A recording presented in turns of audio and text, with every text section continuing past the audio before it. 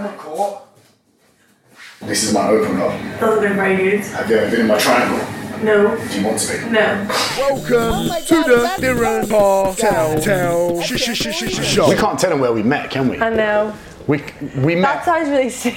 Yeah, it sounds weird, doesn't it? Cryptic. Yeah, we can't tell them what. It wasn't Tinder. It wasn't anything else. It was. We were work. working. We were technically working. It's a secret. It's a secret somewhere in the Caribbean where I actually got rejected. Not from her. Not from her. Remember that time with security? Do you know they kept coming to my room? Shut up. Like every night, I heard this. And I knew there was going to be one of the security guards standing at my door. So we were like, we were somewhere in the Caribbean. I won't mention where, Dominican. And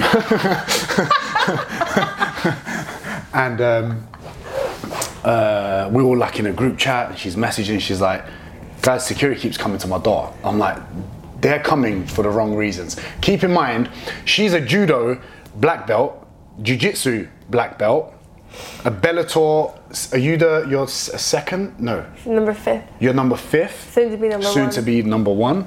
Yeah. Fighter's mentality. So she can most definitely handle herself, and I'm sure any partners she had or any future boyfriends or partners she has, she'll probably beat the living shit out of them if she wanted to.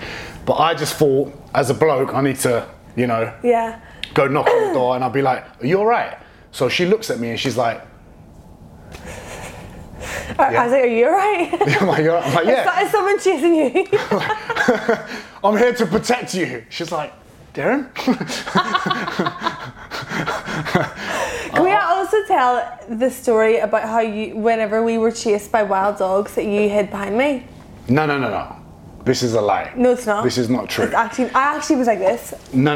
This is a lie. Ooh. This is this is a lie. This is not true. Okay, shut the fuck up. It is true. No, shut up.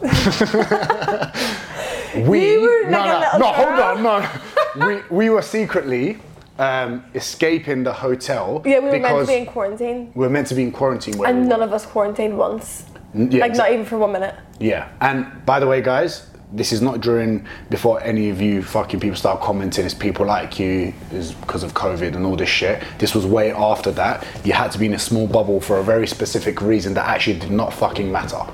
Right? Yeah. It was ridiculous. Anyway, so we escaping at what, 6 a.m? Yeah, it was like so early. 6 So a.m. early. Yeah. And like running to like a beach to do some like drills. Yeah. To do some drills. Which was a bad idea because it was in the sand and... And I knew she was like black belt, judo, jiu-jitsu, all that stuff, but she's actually very, very fucking good. And it's a little bit scary. Keep in mind, there was dogs there on the way. So I stopped the dogs from attacking her multiple times. That's what I do. Right, let me tell the story. So we were running, and then this like dog was like demon possessed, wasn't it? Yeah. It like came out of nowhere, and there was like one eye and shit. Yeah, there was like loads of people. It was just us. It was like, "Rah!" I would let us walk forward, and you kept running behind me, so I was in front. Like, you know what? I can't even okay? say anything. I can't even like intimidate her because she won't get intimidated. No, and then on the beach, it ran. It followed us. It followed us out of everybody, and was just barking constantly, wouldn't stop barking. The dog followed us. Yeah, and the whole time you were like, oh, I can't keep training because the dog's here. I'm so scared. Ah! This is pure bollocks, all right? It's not. What I was saying was, I don't like not knowing what's coming towards me if it's behind me. Therefore, I shoot it away with a stick. No. Then he grew a pair of balls and was like, got this massive stick and was like, come here, after hiding behind me. Like it was, woo, switch. Running down the beach like Tarzan with his big stick. As if you were like fucking... My budgie smugglers. No, I didn't have budgie smugglers on then. But that was, you know what? I was actually gutted that I couldn't stay. Yeah. Because I actually thought I would have had a really good time with yourself as well as all the other people that I met there. Yeah. Because the people that I met, and I'm sure you met, and this will all be revealed at some point in the next 6-7 months or whatever, were good people. Like the best. You couldn't have picked a better group of people. We were all gutted when you left. Yeah, I was. You know what? But I'm glad I got to meet you and a lot of other people. But I was like, shit, that would have been so much fun for the show. It's not Love Island or anything like that, so don't worry. We don't do any of that shit here. Definitely don't. But I'd rather rip my eyeballs out. The funny thing about like going there was, I was like, okay, sick. I can claim I can be like the jiu-jitsu guy. Yeah. I was like, I can claim to be the jiu-jitsu guy. Oh, did you think you were going to be the man? No, I was like, I can claim at least jiu-jitsu there. Because I was like, Waz was probably equivalent to me in the sense of the sort of personality that they wanted, in the sense of like coaching in the industry, whatever. And I was like, got the edge of like doing some martial arts and also knowing a lot of people in like that scene or whatever, as well as a bit of a football background, all this shit. She rocks up. She wasn't on our flight. She rocks up. I'm like, oh, sick, what are you? She goes, MMA fight. I said, oh, sick, cool. She goes, yeah, black belt in judo and jiu-jitsu. And I thought, oh, yeah, well, that's me fucking off, going off. Now I've got nothing other than some followers on Instagram. Because they were like, we were supposed to be I can't say the word. But I can't say the word. But I was like, oh, shit. But we ended up having a good time, right? Yeah, that felt like forever. So you got to go there, obviously, because of what you do. When did you start fighting? In 2014. So I did judo as a kid. My dad had 3 daughters and he wanted us to know how to defend ourselves. He's from Liverpool, was a prison officer, so like, yeah, I'm Scouse Irish. So that's why you get along very well with Molly and Paddy and all the other. So it's like, obviously I was born to fight and my mum's from Belfast and my dad's from Liverpool. It's like, that is like, you're fighters. You're a fighter in your blood. Yeah. So then I did judo, and then when I had my daughter, I wanted to learn striking. I always loved watching Bruce Lee movies, loved watching the Olympics, boxing, and started training in an MMA gym in Belfast. How old were you when you had your daughter? 18. Oh. Yeah. And you were doing all of that at the same time? So I was like working 2 jobs, full time, training, had Isabella, started becoming obsessed with training. Like I absolutely loved it. Because when I used to watch the Olympics, I didn't just like watching one of the martial arts, I loved watching all of them. And then when I learned about MMA, it was like, right, it's not just one discipline, you get to do everything, and it just becomes so consuming of your mind. It's like, you want to get better, you want to learn. Then I was going to watch the guys fight, and I was like, oh my god. And this is when Ronda Rousey had just started, like came into the UFC, and I was like, and she had a judo background, so I was like, oh, like, could I do this? She's the ones that put initially the females on the map in MMA, right? Yeah, she's like the absolute ultimate pioneer. And I was like, I want to do this. And the guys actually really encouraged me to have a fight. So I was like the first female in Belfast to ever have an MMA fight in the Ulster Hall. It was like iconic venue. Yeah. And at that time I was like, didn't know what I was doing. I'd only trained for like 6 months. I was like, why am I doing this? I was so nervous. I remember being in the warm-up and being like, I'm going to run out the fire exit. Like, why am I here? This is so scary. And it's still the same. You still have those same nerves, those same feelings. Yeah. Except you're walking out in front of arenas now. Yeah. Do you know what I mean? Like Wembley, fucking the 3 Arena in Dublin. It's like never gets easier. Those nerves never get easier. But you're just so used to that like feeling.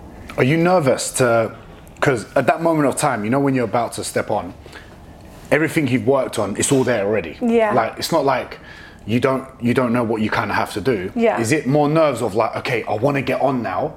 Or is it being nervous of fighting? It's really hard to communicate what goes through your head whenever you're... So like obviously, because I fight in Bellator, it's a big show, big promotion, like big TV deals, there's a lot of pressure.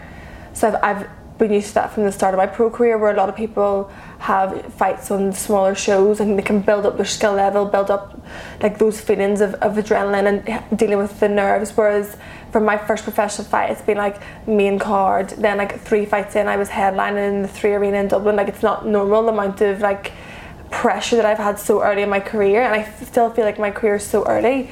But like when you're like doing fight week, you're doing media, you've got all this expectation from everybody, and you're dealing with all this on top of so many other pressures like of outside life. Yeah. And it's like there's no way to communicate how intense and like your emotions are so heightened in every way, because one minute you're excited, next minute you're so nervous you don't even want to do it, the next minute you're like you want to be sick. You're like, I could be someone's highlight reel knockout. That's gonna, you could be humiliated. Like, and this is all what you have to cope with and deal with going into a fight. Do you know what I mean? It's taxing, isn't it, on your brain? It's like not even like that's not even the way. It's like you can't even describe what it's like, and it's like then you've got obviously your weight cut. Then you're like, you know, you've got so many obligations, and then like on fight day, it's just like an emotional roller coaster. Like none of us really sleep the night before. Like I'm always on quite late because it was like main card, so you're not fighting till like 11 the next night, and then every day you're just up and down, up and down, up and down. 11. Your emotions. Like sometimes it's at 11 at night, I'm not fighting until. So like when you get to the arena, you know you've got the camera crews. You come into a room like this to warm up, but you know like in 30 minutes you're about to walk out in front of. Do you mean so you go from this environment where it's like a tiny room, 3 mats warming up, to walking out to like thousands, madness, and it's just like it's like the most addictive feeling. But like like everybody, I don't know, but like nerves are definitely a massive part of it. But when I walk out, people are like, I'm like, you're so emotional during the day. I could be crying, I could be nervous, I could be so scared. And then everyone's like when you walk out, it's like you're just so like in the zone. Like I remember Carl Frampton came to one of my fights in Dublin. He was like, I've never seen someone Carl Frampton. Yeah. I've never seen someone more zoned in. Like when you come out, it's just like I'm dead. Like I'm just like a zombie. It's like I'm like. There's a book called Relentless by Tim Grover, and it's like when you go into the zone, like there's nothing can phase you. You're just boom. Yeah, it's like a different person. Yeah. And it's weird. That feeling's weird because I know as soon as I hit the warm-up room, so I could be like up and down in emotions all day on fight day, but when I get to the warm-up room, that's where I feel most peace. It's like everything's done. You've got to go out and perform, but that's where I love being in like that chaos, that like madness, and it's like you crave that because a normal day-to-day person will never have those emotions. They will never. That's like your drug. Never have those feelings. They will never know what it's like to be a fighter, and it's like such a unique. Do you know, like 0.1% of the population will ever know what that feels like? Yeah, probably less. But it's, yeah, exactly, less. And especially in those kind of stages where it's like just the enormity of the event. Like you go into that cage and your life, you know, when you're walking in that cage and you're doing that walkout, your life's about to change massively when you walk back out again. Either like you're going to be in the highest of highs of your life, you're going to be like elated, or you're going to be in the lowest of lows. Have you experienced both? Yeah, like definitely. You know, I've had, you know, massive wins, I've had big losses, and I think MMA is a sport where you need to be able to deal with both, because it's not boxing. You don't fight journeyman, you don't build your record. You're fighting, especially for females, you're fighting killers every time. It's like there's no women just there to take part. Like everyone's there fighting for their life, fighting for contracts, fighting for money, fighting for their careers. Yeah. And it's just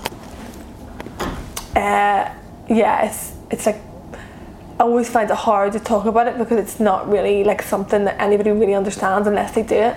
You try your best to communicate it, but it's just a mad life. It's just crazy. No, you can't. I don't think. And you can't.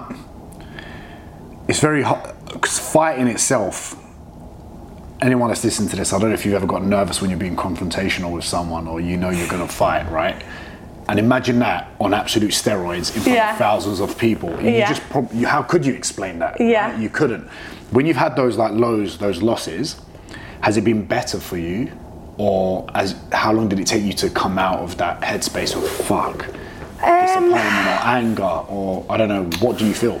Just like complete and utter devastation. Like your heart is just broke. Like you've just given like maybe 4 months of focus to this one occasion, and if you think you're going to bed thinking about it, you're waking up in the middle of the night thinking about it, you're waking up in the morning thinking about it, you're driving to training thinking about it, you're training thinking about it, you're coming home thinking about it, it's like it just is so consuming of your mind, and it, you know, you're so obsessed with that outcome, and then when you put all that work into that performance and you don't come away with a win, is like you get depression. You just like so it's hard to talk about because it's like maybe it's you don't want to think about it even. No, it's not even that. It's just so hard again to explain. But at the same time, time is the best healer, and I believe everything happens for a reason. I think every win happens for a reason, every loss happens for a reason, and it can put you on a better path. You know, it can put you on a better. I've always felt like from my losses, I've come back a different animal. I've come back. I lost my first professional fight, and then went on a 6-fight win streak, and I got contract with Bellator. I got so much from that. You need to fail, don't you? I always think to be a champion, to be a good champion, you have to be a good loser. You have to know how to deal with that, because also you have to put it into perspective, because you can become so, not self-obsessed, but so obsessed with what you're trying to achieve that you forget that this actually isn't life or death. This actually isn't, you're not the centre of the world. Like there is bigger things going on outside you. And my friends are really good at putting that in my head, because I could become so obsessed with winning. They're like, Leah, like, this doesn't define you. Like this, what you do as a person, that isn't defining you. Who you are as a person defines you. Like how you treat people, how you speak to people, that is what is ultimately the most important thing. This is your career. Like, put it into perspective. You're not dying. Your daughter's healthy. Like you have to. That really helps me. Even on fight day, it's like whenever I'm just like so like obsessed with like the outcome and winning and being nervous and I'm crying and I'm emotional, my friends are like, right, let's put this into perspective. This is a massive occasion, but it's not the end of the world. The outcome isn't the end of the world, even though you think it is. I hear you. And then when how old is your daughter now? She's coming 12. Okay. And does your training and everything affect a lot of time that you can spend with her, or you still get to like? Yeah, it does, of course. Like, but it's been like that since she was born, so she knows how hard I work, and the time I have to sacrifice away from her is giving her a life that I never had, and that I could never have dreamed of giving her. Like in the last 6 months, you know, she's been to Dubai, Barcelona, Portugal, the Amalfi Coast, London, Liverpool. Like, although I spent a lot of time away training, she has like an unbelievable life, and pretty fucking cool having a mum that's and she loves it. And you know, she comes over and she'll, because I'm staying with Molly at the minute doing my camp over in Liverpool, so she'll come over and she loves being about Liverpool and Molly, and she's surrounded by like unbelievable people. That's great. And she gets to see how hard I work and what she gets from that. Like whenever I had Isabella, I lived with my mum, and Isabella was in the same room as me. We had, you know, I was working 3 jobs, like had no money, like totally broke. And now Isabella lives in a massive house and wants for nothing. And it's just like all those years that I struggled so badly have paid off. And will pay off even more. Well, that's it. I feel like I'm nowhere near my potential or where I'm going to go to. So I just feel like I'm so glad I put in those time and those years, and that time that I had to sacrifice away from her was so hard at the time, but I look back and I'm like, how did I even do that? It's like crazy. But you have, I guess you go through those moments to like appreciate everything now. Me and Molly were talking about this the other day. We were like, do you remember you were living in your nan's spare room? And I was like, and Molly was, and then I was living with my mum, with Isabella, and Molly used to come and stay when we were in training camps. We were still fighting on big fights, and she would have came and stayed in like our spare room that was literally about a quarter the size of this room. And we were still as happy then as we are now. We still had the drive, the friendship, the banter, but like obviously now it's like on a different level. It's good that you can share that with someone. It's like if people could have videoed us back then and seen us now, it's just crazy. We've been through so much together, and it's like that's why it's so amazing, obviously being here and seeing Molly finally get the recognition that she deserves. Because we all knew this years ago. Like I knew this years ago. And it's just been like uncovered now. Does she support you like you support her? Yeah, oh my god, like Molly's the best. Like we both lift each other up when we're down. We both are there for each other, like no matter what. You know, I've done fight weeks together, weight cuts together, travelled around the world fighting together, like proper soul sisters. And like we just get it because we both do it. I think that friendship's really rare as well, to having 2 females. It is rare. It would be like, especially when you're doing stuff that's quite similar, but you also like want each other to do well, because sometimes you get those friendships, and where sometimes like I have that with one of my best mates, James Smith, and with Paul Lima, where similar jobs, you're pushing each other constantly. Yeah, totally. And and you've got each other's back, and you're just having those constant conversations to better each other, to make each other better. You know, she's really took me under her wing, because obviously she's a little bit further in her career than me and has more experience. So like with fighting, with dealing with pressure, dealing with media, dealing with training, like just like little things that just help massively when I see her. And I've seen her come back from like horrific losses and shit times in her life, and that really motivates me, because it's like that just like never ending journey of not giving up and keeping believing that you can achieve anything. Would does your daughter do any training, or are you pushed her to do any martial arts? She just enjoys the fruits of my labour. So she just loves hanging out with my family. My mum, my sisters were all really close. So when I'm away doing like fight weeks or training, like she's just chilling. She likes basketball. Sick, cool. So she plays basketball, and so she's with mum now. She's with my she's with my mum now. Yeah. Yeah, cool. I know, like people from Belfast, very family oriented as well. Yeah. So they're like at my house all the time. Like if I fly back from somewhere, like within 2 minutes there's like 6 people at my house. It's like we're always together, always hanging out. Like when I go home, like I don't go out, I don't drink, never do anything, but all my family are around, and my sisters are around, and we're doing stuff. Yeah. I always find that that's the case when you come from a poor background. Yeah, we're so close. Because you have nothing else. Yeah. You don't have money to go out. All you have is each other. Yeah. So it's like, which I think is great, especially now with the things that you're doing. Yeah. Where you're going is like, that's what you need at those moments. Yeah. Because you don't even need to be humbled, because you've always kind of had that. Yeah, we're like our feet are on the ground. Like we know what it's like to have absolutely nothing and come from nothing and have the shittest times, and then it's like we always know the only thing that's important is who's around you. Yeah. There's a saying, it's like it's not where you're going, it's who you're going with. It's that's what matters. With me. Yes. Come in. What's it called? You can come in. She's gonna smash on Saturday. What's it called? Absolutely gonna smash it. When this podcast is finished, we're going to Trotters. I just heard you speaking about being poor. What are you gonna get? It's a kettle watch. What are you gonna get? I'm not buying off them because they've been wanting all kinds of Brewsties. We can get sorted out, but it's something to do. Certain things are dropping now. I know. They're dropping up. It's going discontinued. Yeah. So I was after I want to straight because I'm left-handed. Yeah. So I have to wear my watches on the right side, but no watch is built for me. What do you actually want? Do you actually want anything, or you just want to have a look? Right.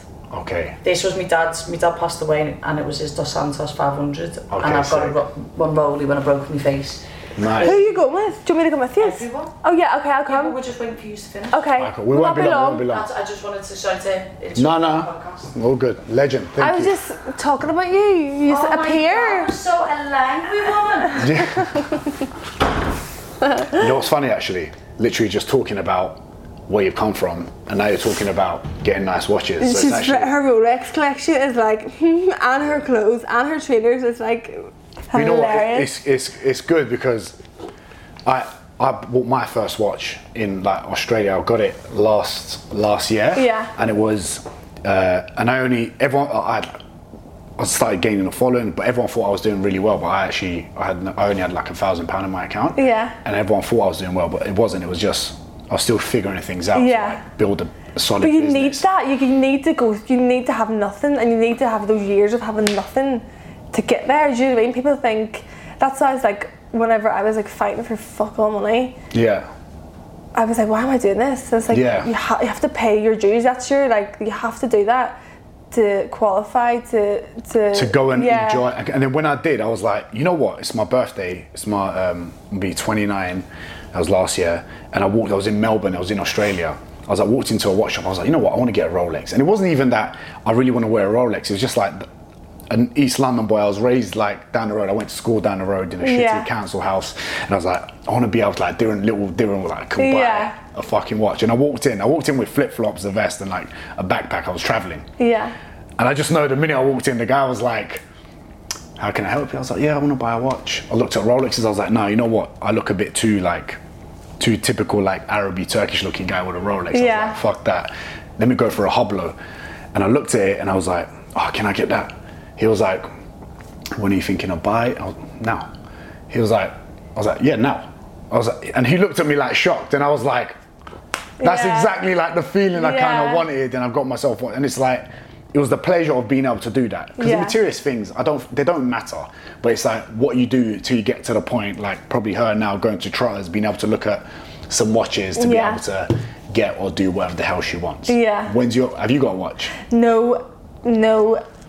I have thought about it, but I said when I win the world title, I'll do it. So like that's like, not that I really overly want one. It's like, but when I win the world title, that's my goal. Yeah. And that's your goal. What is the ultimate? Where do you want to be? Like, and I don't be like, what's your 5-year plan? But you want to be a world champion. Like that's Bellator. my only goal. Yeah. Well, wherever I am. Wherever you are. At the minute, it's Bellator. At the minute, I'm betting Bellator 145. Yeah.